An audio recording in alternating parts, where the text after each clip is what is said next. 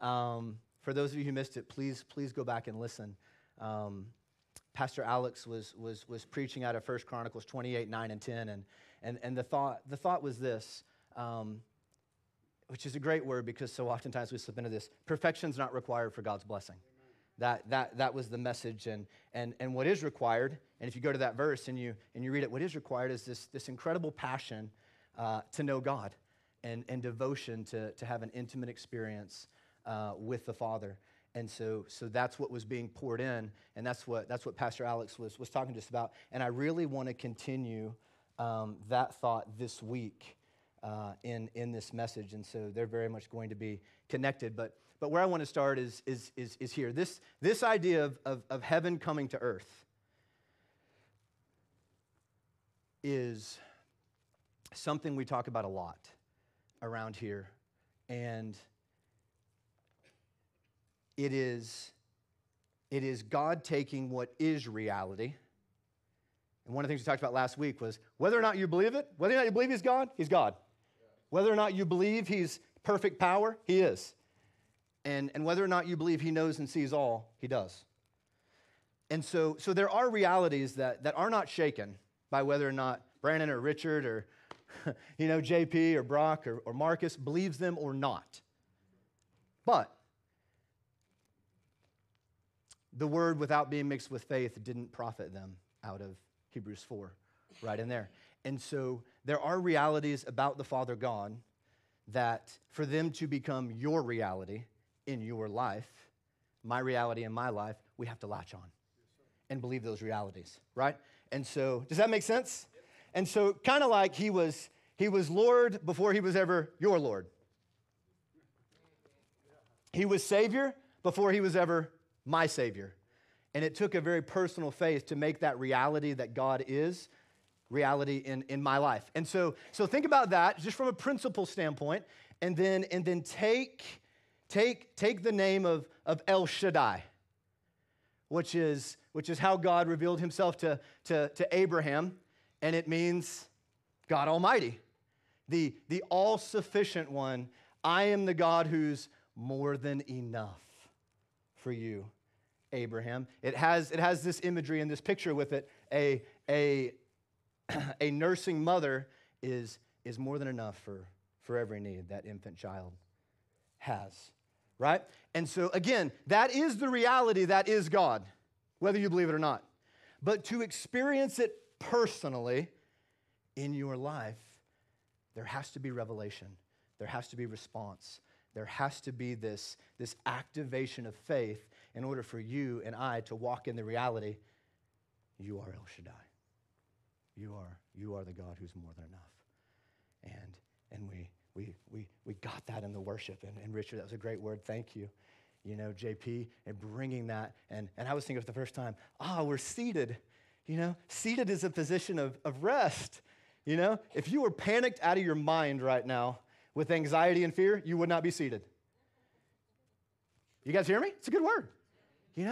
It's seated is a restful posture that we've come to in Him, and that's available for us in Him. So just put all that in your back pocket, and as we kind of get into more of the meat of the message, are you guys okay if I turn in my Bible to scriptures this morning? Is that all right with you? Will you wait on me as I wait on you? For those of you who have Bibles, the four of you, go over to 1 Timothy.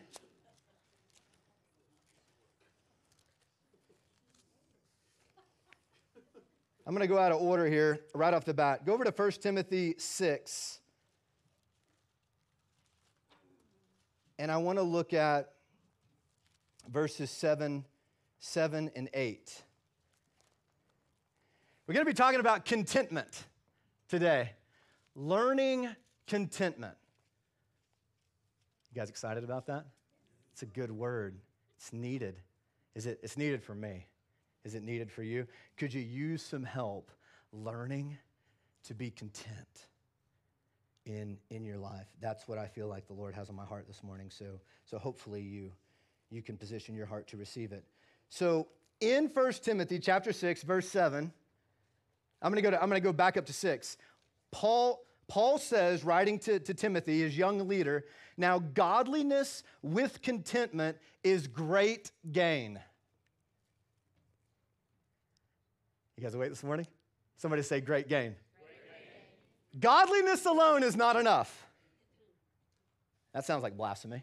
Godliness with contentment is great gain. Verse 7, for we brought nothing into this world, and it is certain we can carry nothing out. And then he says, and this rocked me when I read it, I was like, Lord, help us, help us, help us. Help us in America. And I love this country. I fought for this country. I'm as patriotic as anyone you'll ever meet. But help us in this country. Because then he says, and having food and clothing, with these we shall be. You are awake this morning. Thank you, Lord. There they are. Having food and having clothes on our backs, with these we shall be content. That doesn't match the prosperity gospel. Where's your faith, Paul? You're weak, Paul. Where's your vision, Paul? Yeah. God should have found someone with a little more faith to write 2/3 of the New Testament. I'm just having fun right there, y'all. Godliness with contentment. Great gain. We brought nothing into this world. We can take nothing out. And so with food and clothes, we shall be content.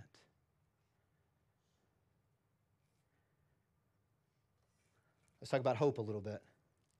Go over to Hebrews with me. Hebrews 6. I'm just going to let that settle. We'll come back to Paul. We're going to spend a lot of time talking about Paul today. Hebrews 6. I'm going to read 7 verses here, starting in 13. Talking about the Abrahamic covenant and that Jesus is the fulfillment of that covenant. 13. When God made a promise to Abraham, because he could swear by none greater, he swore by himself, saying, surely blessing, I will bless you, and multiplying, I will multiply you. And so after he had patiently endured, he obtained the promise. For men indeed swear by the greater, and an oath for confirmation is for them an end of all dispute. Thus God, determining to show more abundantly to the heirs of promise the immutability of his counsel, confirmed it by an oath. Immutability, big word, means it can't change. Confirmed it by an oath, that by two immutable things in which it is impossible for God to lie, we might have strong consolation, who have fled for refuge to lay hold of the hope set before us. This hope we have as an anchor of the soul, both sure and steadfast, and which enters the presence, capital P, behind the veil, where the forerunner has entered for us, even Jesus, having become high priest forever, according to the order of Melchizedek. Hope's kind of one of these funny words, because it's just out there, and so oftentimes we don't really understand it. It seems a little bit more like a wishing well, than anything else. But it's very real. It's very substantial. It's very big in our faith. And whoever the writer of Hebrews is, I believe it to be Paul. That's widely accepted, but some people would contend with that. The author of Hebrews is telling us hope, this hope, but I believe hope by definition, by design, anchors the soul. Hope is an anchor, right? And so if you think of it in those terms, think about what an anchor does. Think about what our soul is. So our soul, most people will agree, is made up of our mind, our will, and our emotions, right? How you think, what you want, and how you feel, which is big in the modern day we live in. And so all of those things are anchored in hope. Or hope is the anchor of all of those things. And so that's just as real, y'all, as a boat is tied to and connected to that anchor. That's very real. We don't have trouble processing that. And hope is the anchor, and your boat, mind, will, and emotions. My boat, mind, will, and emotions. Soul. And so you think about how an anchor works. They release a lot more chain than is needed to hit the bottom, and then the boat keeps going, drifting, or whatever it does. I'm not a sailor, I'm not a boater, so I'm probably going to mess this up. But, case in point, it drags the bottom, and it digs. And once it digs in enough, it holds. So I believe the Lord's question, heart question this morning, is, what are you anchored into? What are you hoping in? Where is my hope? And it's very, very easy to get up here all day and sing and say, my hope's in Christ. We can go eat now, Brandon. But how do you know? How do I know? How do we measure that? And so think of it as a little bit of a hope check. Because I'm sure what happens sometimes with boats and ships and things like that is they think they catch something solid, but then they find out we've drifted 2 miles. Why? Because what they were anchored into didn't hold. They were anchored into something that was movable. Do you guys hear me? And so oftentimes in my life, and I'm about to go into our story a little bit here, in my life, I've been anchored into something that was not immutable, that was not unchanging, that would not hold. And so when that started moving and when that started shaking, my life started falling apart. And I was confused and I didn't know what to do, and it was overwhelming, and I was crying out to God, and all these years later, hindsight's 20/20, right? And so I can look back and go, this was a hope issue. This was an anchoring issue. This was a contentment issue. And so I just want to encourage you from our story, from my story this morning, at the Lord's direction. So, Cheryl and I met at an internship in Tulsa, Oklahoma. It was a ministry internship. We did all kinds of ministry everywhere. We were in church all the time. We were in Bible school in the mornings, and then we were everywhere, with a group of, I don't know, babe, keep me honest, 20, 25 first year, about 40 second year. That's where we met, and it was a very intense program. You couldn't work or anything, and so that's where the Lord spoke to her second year and said, give him a chance. Thank you, Lord. That's funny, y'all. Come on. That's true. That's true. The Lord had to tell her, give him a chance. You guys wonder why I'm humble. We came out of that program on fire. I came out of that program on fire. Yes, it was a taxing 2 years. We did a lot, but we came out with vision for ministry. And then the Lord, I believe the Lord, said, I want you to go to school. And so we got married, and right after we got married, in 2001, I started Oral Roberts University in Tulsa, Oklahoma also. And for those of you who don't know, I finished, and I got my degree in biblical literature. One of the hardest things I've ever done. Very, very difficult time. Very, very damaging time in my life. Personally, you go, Brandon, why? You're learning about the Word. Because, and for those of you who have studied the Word on an academic level like that, it's a different experience than we have in church oftentimes. And what they'll do is basically they come and they take the legs out from everything you've heard your whole life. And go, hey, your preacher didn't know what he was talking about. And that was, you've heard this out of context your whole life. And if you're not solid in the Lord and you go through that and you're not spending the time and you go through that and you have a wife and you're having kids and you're working 2 jobs and going to school full time and you go through that, it can be very shaking. It can be very devastating. I almost lost my faith studying the Word of God at Oral Roberts University, right? The things you don't know about me. And so when we came out of that, and that was, again, keep me honest here, you guys know my memory, in 2006, I graduated, and you would think, oh, you graduated, on to the next best thing. My posture was, I don't want anything to do with ministry. I'm over it. I'm not interested. And this is why. Because I had believed a lie. I think differently now. But I had believed a lie, and that was this. If I was led astray, probably by well-meaning people, then if I'm going to do this thing right, I need to continue my education and go on and get a master's and get a doctorate and do those things. And I'm just not going to do that. And so I just won't pursue the ministry. Truth? Truth. And so that's where we were. And so whereas that had been my direction for so long, it was no longer my direction and my plan. And so my plan was, dang it, I've been miserable with these jobs that I've had for so long. I just want to do something that actually makes me happy.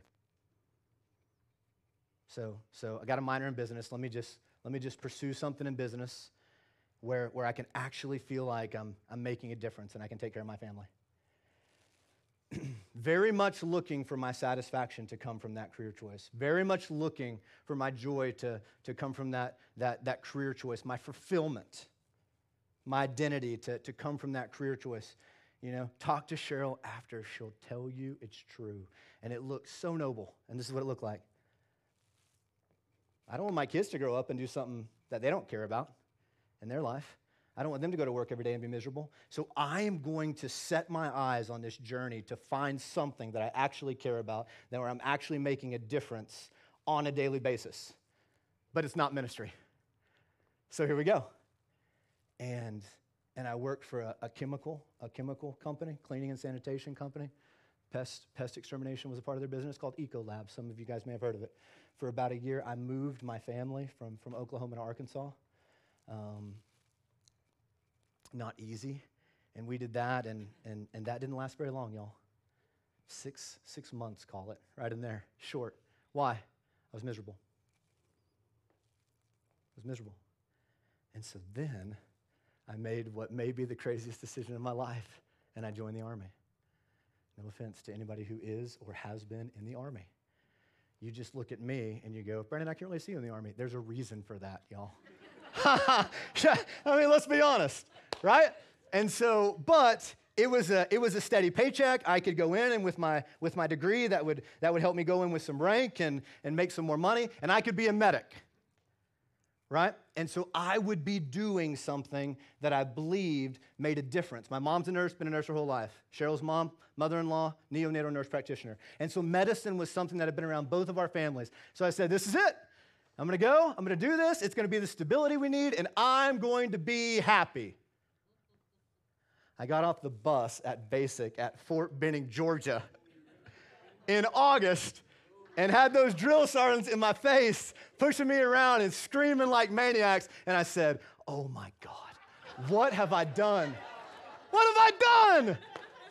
Lord, I'm stuck here. You can't even run, you know? If you run, you might go to jail. This is not good. Funnier now than it was then. And so Cheryl was one place. I was in Fort Benning, Georgia. Medic training was down at Fort Sam Houston in San Antonio. You had several trips in there. We got stationed at Fort Carson in Colorado Springs. So that move was there. I spent a year overseas in Iraq on a deployment. You know, for those of you that have never been away from your family for a year, it's hard to describe. You know, it's just, I could try, but I would fail. And it may be harder for those home than it is for those gone. Because my wife had to learn how to be a single parent, you know, basically. And then when I got home, unlearn it, you know. And so, you know, just grateful, you know, grateful. Who served in the room? Who served? Armed Forces? Can you guys thank them? Thank you. Thank you, guys.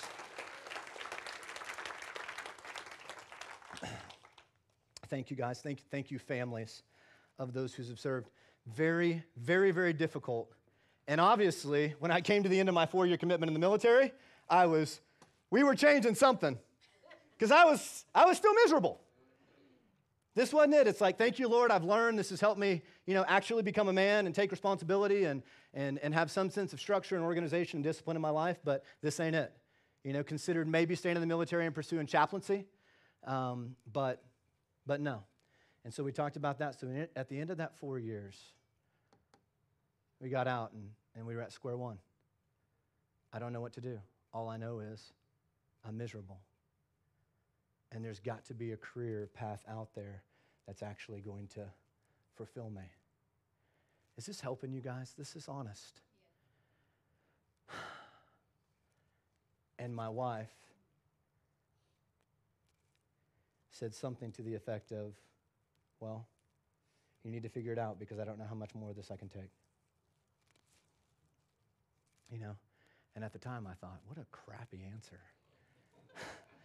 But now I look back and I go, what a godly woman.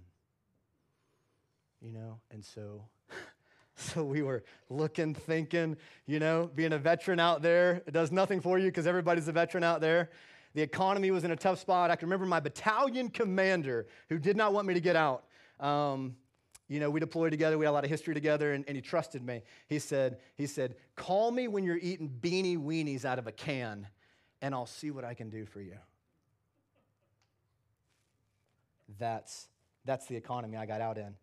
And so God bless Anna and Chris Shalowski, because we called them and they said, yeah, if you guys want to come out here, we'd be willing to help you through the transition.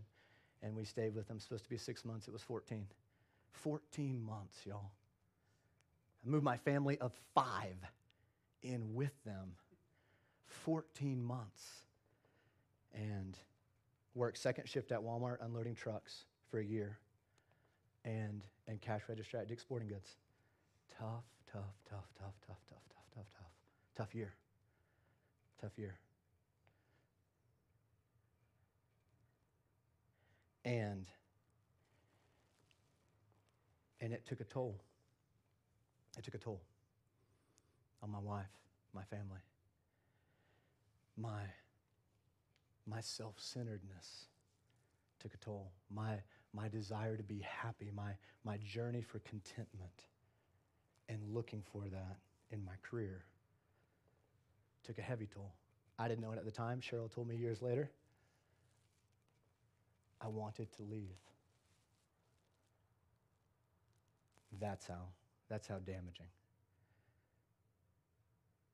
I had to pray to stay with you. I resented you. And so I can remember we had just gotten here, and it was one of those days where somehow I actually managed to be able to go play golf. And Pastor Alex and I went, and we'd just come to the church, and so just getting to know each other. And I can remember a conversation that we had, and it was one of those turning point moments. And we were talking. I said, man, I'm just trying to figure out the will of God for my life. And he said, what do you mean?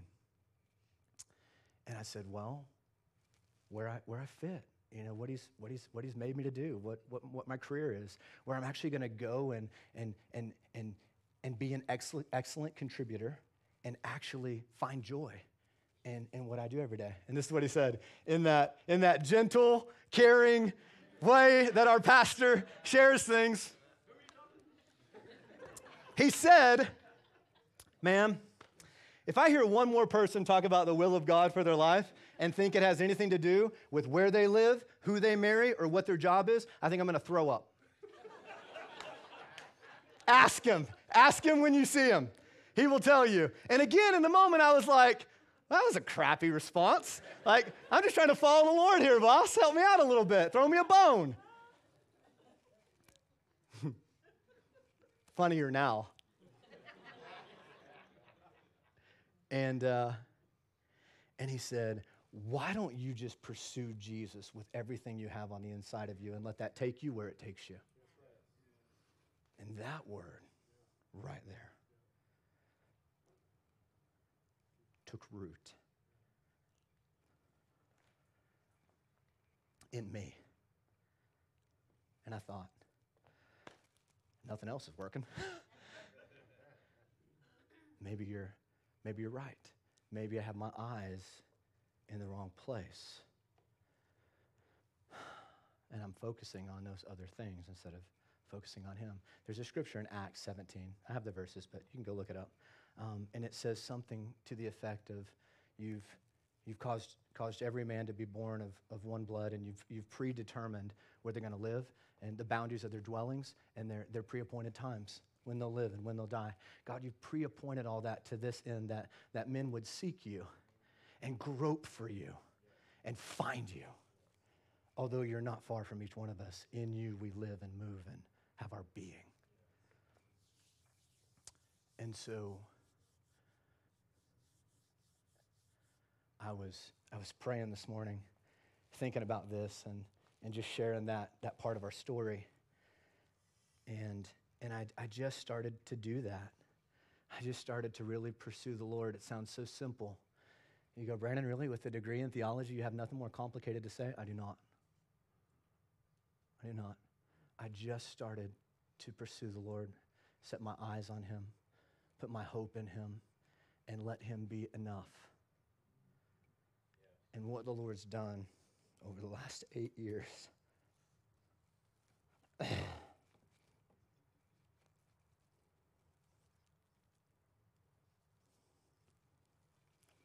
is indescribable.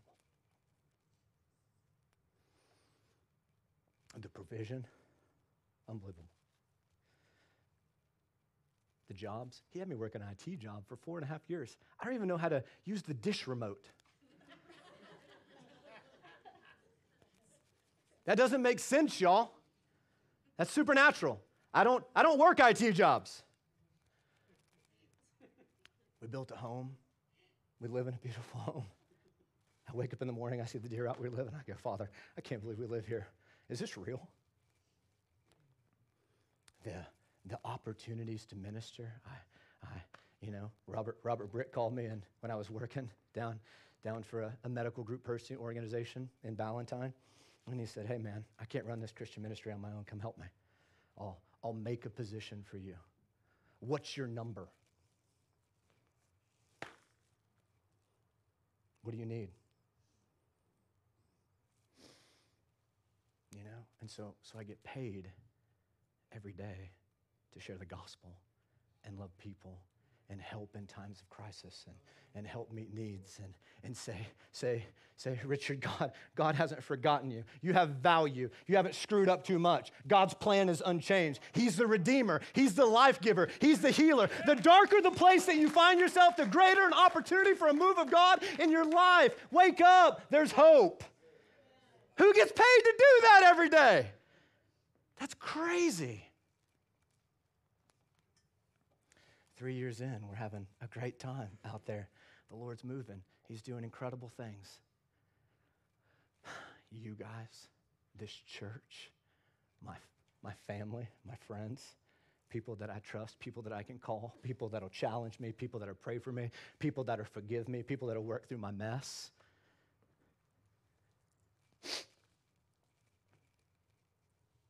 But really, all of it doesn't compare to this.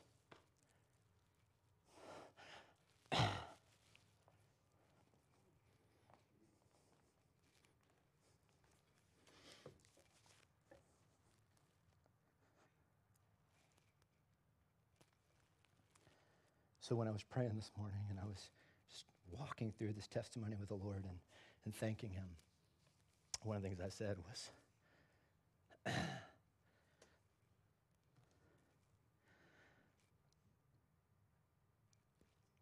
you guys can see why I had you pray for me.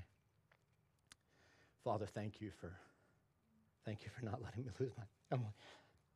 Thank you for not letting me lose my family. Thank you for my marriage not falling apart. Thank you for my wife not leaving. When I was blind and I couldn't see that I had my hope in the wrong thing, that I was anchored in the wrong thing. And I thought I was anchored in you, but I wasn't. And it was so evident in the way that I walk things out, which was this. I need the right job, and without the right job, I can't be okay. I can't be okay without that.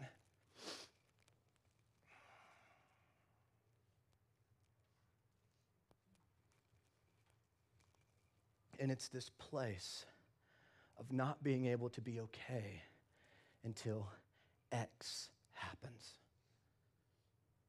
that I want to spend the little bit of time that we have left talking to you about this morning, because I almost lost everything I care about. Because I couldn't be content unless my breakthrough came. One more healthy tension in the kingdom of God, because I believe in those songs we just sang to him. You guys saw me up here worshiping like a lunatic, screaming and crying out to God for breakthrough. I believe in breakthrough, but there's a point where even what we're believing God to break through in can become God to us. Did you guys hear what I said? What is your breakthrough that your eyes have gotten so fixated on that you're anchored right there? Your hope is right there in that thing, and you know you're there. This is the litmus test. This is how you know. You know you're there because you try to picture yourself being okay without that thing happening, and you can't. You can't get vision for being happy until that thing moves. I don't know what it is for you. It may be a relationship. It may be a child. It may be a parent. It may be a healing. For me, it was a career. It may be a financial mess. It may be a living situation. It may be school. It may be your dream, your call, your ministry. There's a lot of things it could be. And I feel like the Lord would just have me share this morning and say, hey, don't put your hope in that thing. There's this process of letting go of those things and taking hold of him. And so I really want to kind of focus on some things Paul says for the rest of our time.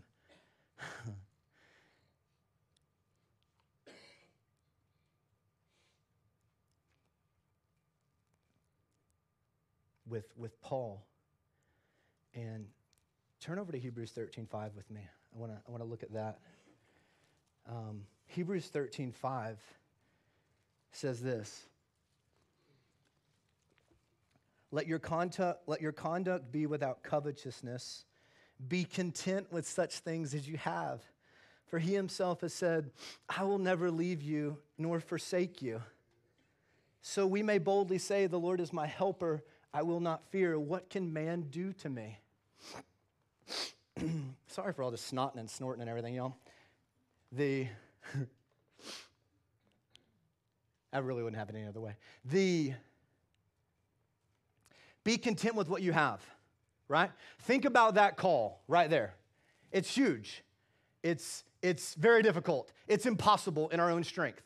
Be content with what you have right here in this space, okay? This is what I have right here. And out here is everything I'm believing for, I'm desiring, I'm hoping will happen, I'm crying out to God for, right? But the Lord says, yes, do that, right? But be content right here. I looked up that word content. You know what it means? Happy, satisfied, right? Full. Be full, be content right here with what you have.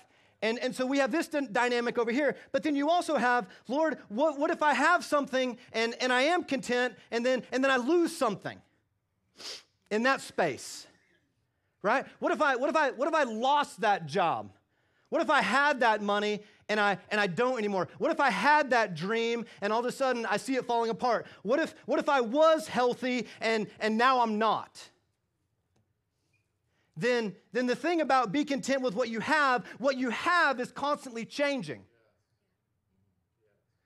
Right? There's new things coming in, and there's things moving out. And so this be content, it's not a static position. And as soon as you go through, that thing that it just seems like, how am I ever going to recover from this? There are much heavier things we could talk about than the loss of a job or something financial. Maybe it's family. Maybe it's son. Maybe it's daughter. Maybe it's spouse. Big.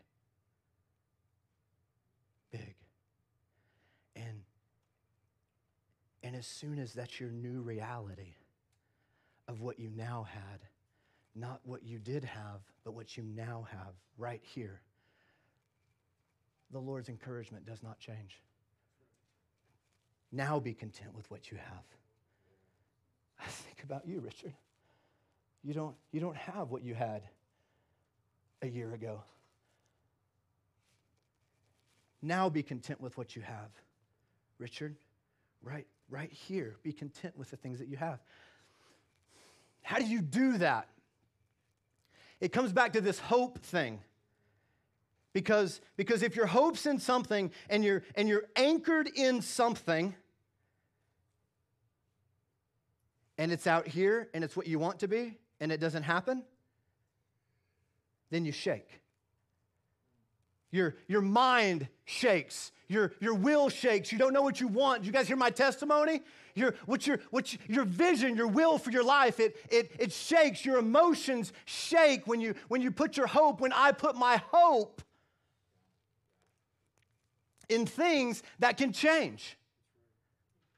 Right? If you're even with, and we're so blessed, we have so much, and that's why we struggle here incredibly, because if you're anchored in those things, and your hope, your contentment, your satisfaction, your joy, your purpose, your vision, your peace is in those things, when they fall apart, your mind is blown to pieces. Your will is in chaos. Your emotions are everywhere. Why, Brannon? You hoped in what you just lost. Your contentment was found in what you just lost. Your peace was there. You were anchored into that thing instead of being anchored into the only thing that is immovable, that is unshakable, that does not change, that is not fleeting. Jesus Christ is the same yesterday, today, and forever. And if we are to be the content people that we're called to be, we have to be anchored in Him alone. Listen, I don't say this lightly, y'all. I do not say this lightly. Because if something happens, I'll have to walk the road. I love my wife incredibly. I do not find my joy in her. I do not find my purpose in her. She is not what my peace centers on. And she means more to me than any other person on the planet. But she can be taken away. She can be here one day and gone the next. And so when Paul talks about being content, and he says that in Hebrews 13:5, be content with what you have, and then we go over to Philippians quickly. Philippians 3. Give me 10 minutes. Philippians 3. And Paul says, I had all these things, and down in 7 he says, but what things were gained to me? These I've counted loss for Christ. Yet indeed I also count all things lost for the excellence of the knowledge of Christ Jesus my Lord, for whom I have suffered the loss of what things? All things. And I count them as rubbish. It's a word for dung, garbage. I've lost everything. And that's okay. Because I have Him. and I'm knowing him, and I'm being found in him, and he's my righteousness, and I'm pressing in towards this place. And you go, how can Paul write like that? And he's not writing about things he didn't know. So Philippians, along with Ephesians and Colossians, and I think Philemon, were written from a prison cell. They were written from house arrest. And so Paul has gone through where he had it all. And then he came to Jesus and he gave his heart for the gospel and to share God's message. And he lost, and he lost, and he lost, and he lost. And those things that he had were narrower and narrower and narrower and narrower. And he had to find that contentment in less and less and less and less and less until all that was there was his relationship with Jesus. And he said, I've been through this process. I've lost everything. And I let it go. I've counted all things lost. You know what that means? I let it go. And I'm okay because I have him. That's what I'm talking about. Do I want you to stop pressing, believing God, crying out, praying, loving, working for these things? No. The Lord says do it all. What I feel like the word of the Lord is this: don't need it. Don't need your breakthrough to be okay.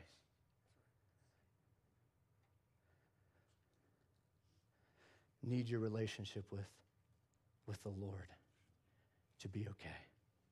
Need your relationship with the Lord and your relationship with the Lord alone to be full, to find peace, to find joy. Do we believe that, y'all? That's a tall order. This is a big word this morning.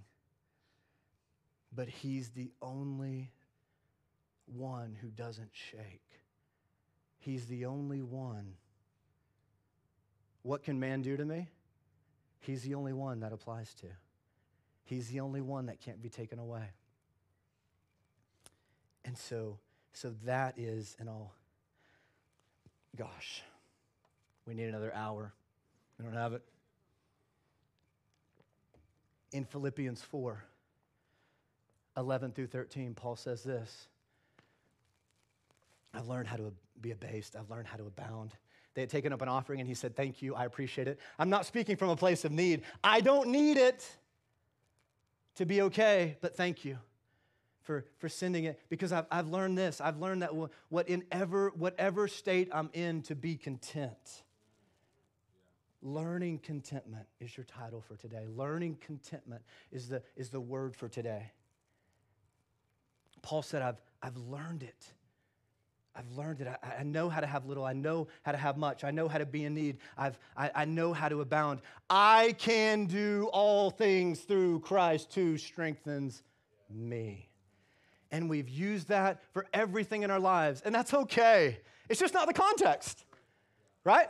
What's the context of the promise? No matter what I'm going through, no matter how my be content in what you have, no matter how that's changing, no matter if these dreams that are out in front and what I feel like ministry should look like, that's okay if that changes, because my hope's not there. No matter if those people and those things and the provision in my life that I'm so grateful for, even if things are lost, that's okay. I'm okay. I can be okay because my hope is not there. In those things, my hope, my contentment, my ability to be okay is in my relationship with Christ. Now, let me close with this. When David says in Psalm 73, my wife's favorite verse, by the way, you guys can get to know her a little bit better. Whom have I in heaven but you? And there's no one upon the earth that I desire besides you. My heart and my flesh may fail, but God, you're the strength of my heart, and you're my portion forever. When David says that, he's not just being poetic. It's not just another good song. He is embracing a priestly call. Don't miss this. I know it's late. We'll figure out the parking lot. Don't miss this. He is embracing a priestly call. And that is this. Can you go to Numbers 18, so we can read it real quick?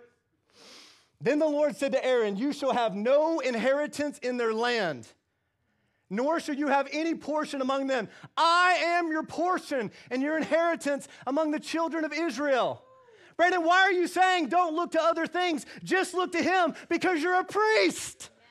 You don't get the inheritance of the land. You don't get the other stuff. You don't get all of these promises to be able to look at and anchor into because God says, you're my priest. I'm your portion. I'm your promise.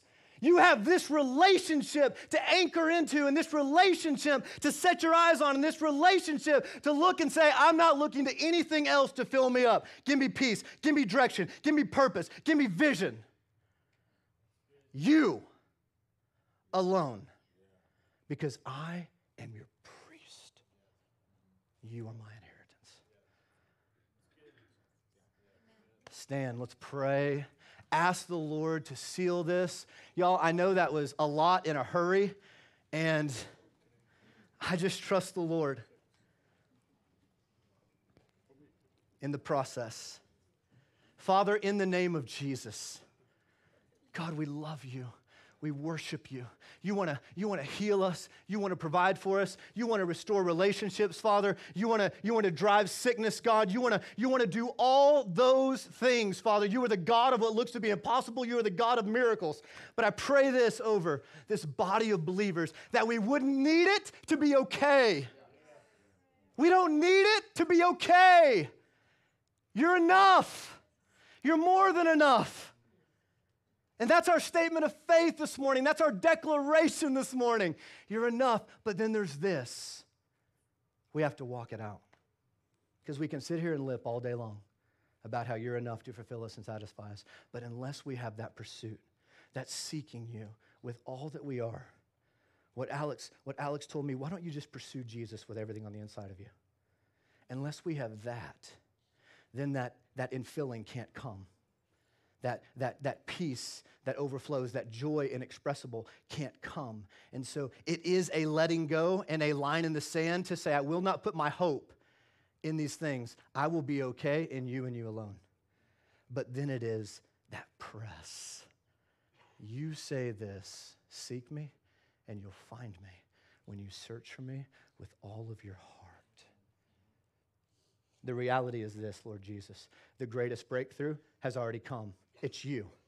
The greatest miracle has already occurred. It's you. The greatest provision that will ever be made for all of eternity has already happened. It's you.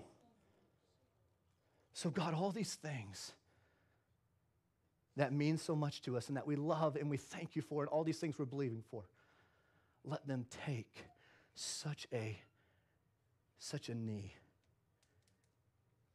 to you and the relationship with the Father that you've made possible. I pray that you would bless my family, God. Continue to speak to us, teach us, and implant this word on the inside of us so that we can go out and be a people content in our God, who is our portion. I thank you for that. In Jesus' name, amen.